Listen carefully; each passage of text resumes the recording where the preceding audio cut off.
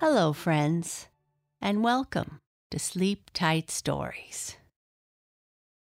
After Red's visit with the AID, she and her mom talked about what happened, and Red could see her mom's frustration.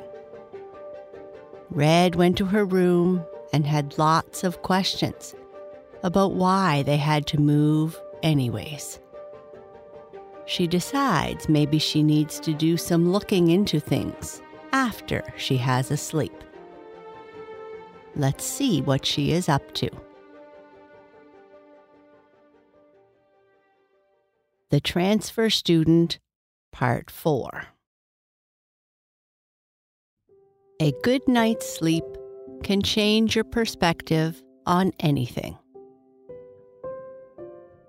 Red thought of how her mother would often say this as she woke up before her alarm and before her mother started calling up the stairs, telling her to come for breakfast. I guess my mother was right, she thought, as she bounced out of bed to race to the bathroom before Blue got in there. He sprays water everywhere and always leaves a mess wherever he goes, and Red didn't like wading through it all. After washing and brushing her teeth, Red got dressed in her favorite unicorn t-shirt, leopard print pants, and zebra-striped sneakers. Good, she thought. I look ready to start this new school experience all over again. This time, I am going to approach the day with a positive attitude.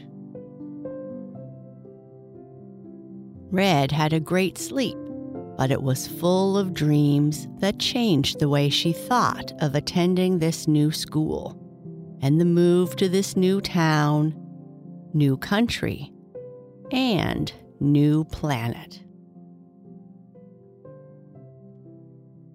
She was back on Mars with her friends, laying down in the outer rings, staring at the stars and talking, as they often did. They always dreamed of leaving the planet to explore other places, no matter how improbable that might be. Most of her friends would never get the chance to leave. Red didn't remember the exact conversation. Isn't it terrible how the tiny details contained in dreams slip away after you wake up? But she remembered her friends telling her that if she got the chance to leave, she should take it and make the best of it. That someday, somehow, they would reconnect again. It was this thought that propelled her down the stairs and into the kitchen, just as her mother said, "Red, it's Morning, Mom," Red said with a smirk. "Why, Red, you are up so early this morning and you look so refreshed. Did you have a good sleep?" "Yeah, it was great. What's for breakfast? I'm almost as hungry as Blue is every waking moment," said Red. "This morning we have the usual waffles and syrup, cocoa and juice. I added a dash of cinnamon to the waffles," her mother replied.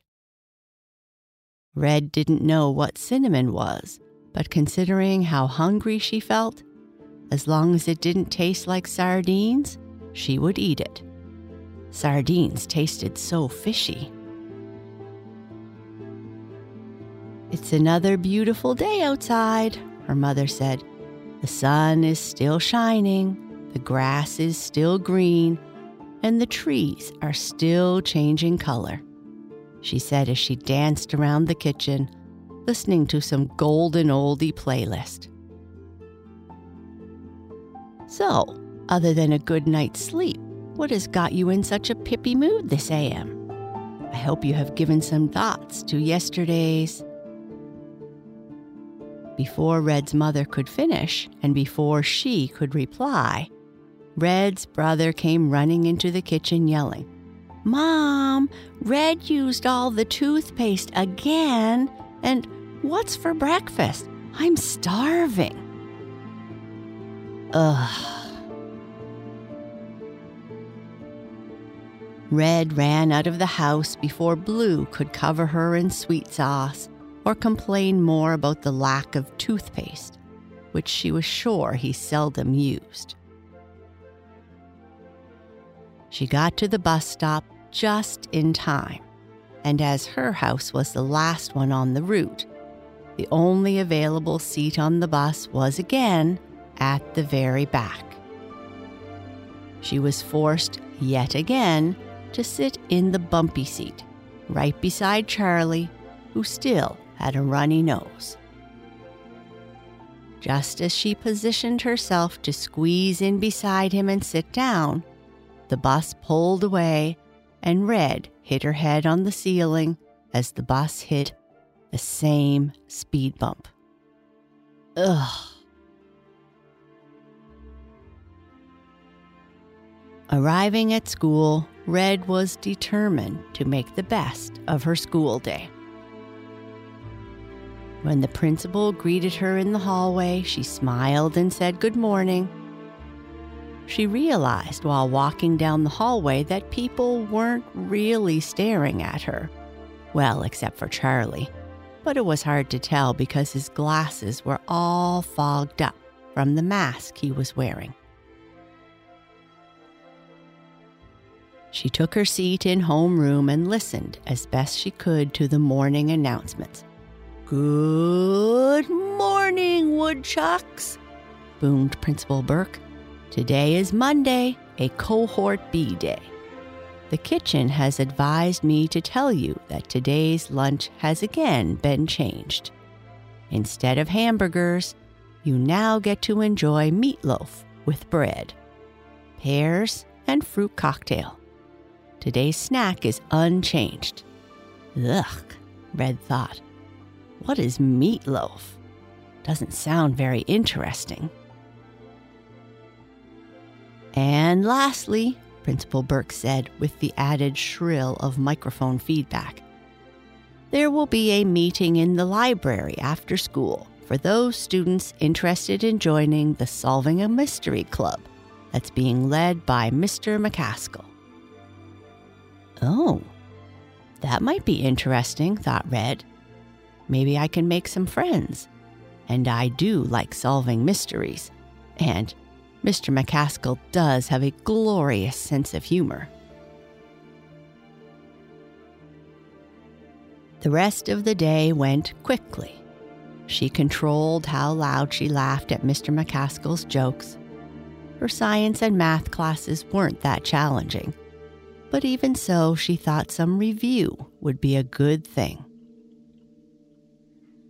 Walking into the cafeteria at lunch, she found some people would stare and whisper comments about her choice in clothes, but she didn't let it bother her. She found a free table and sat with Rachel and Charlie, who also seemed to be interested in joining the Solving a Mystery Club. After lunch, Red kept her positive attitude as she looked forward to the after-school club.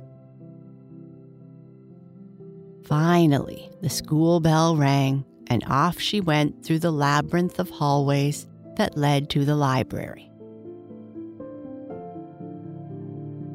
The doors to the school library were open, and Red walked in and saw a group of kids sitting around a table in the back with Mr. McCaskill. She saw that Charlie and Rachel were there. "Hi, Red. Are you here to join the Solving a Mystery Club?" Mr. McCaskill asked. "Yes, I think so," stumbled Red. I'm interested in joining if I can." "Yes, of course you can. I'm just going to wait another couple of minutes to see if anyone else comes in before we start. While we wait, why don't you all introduce yourselves to Red? You've all been taking classes together for a while now, but Red is a new addition to our Maplewood family."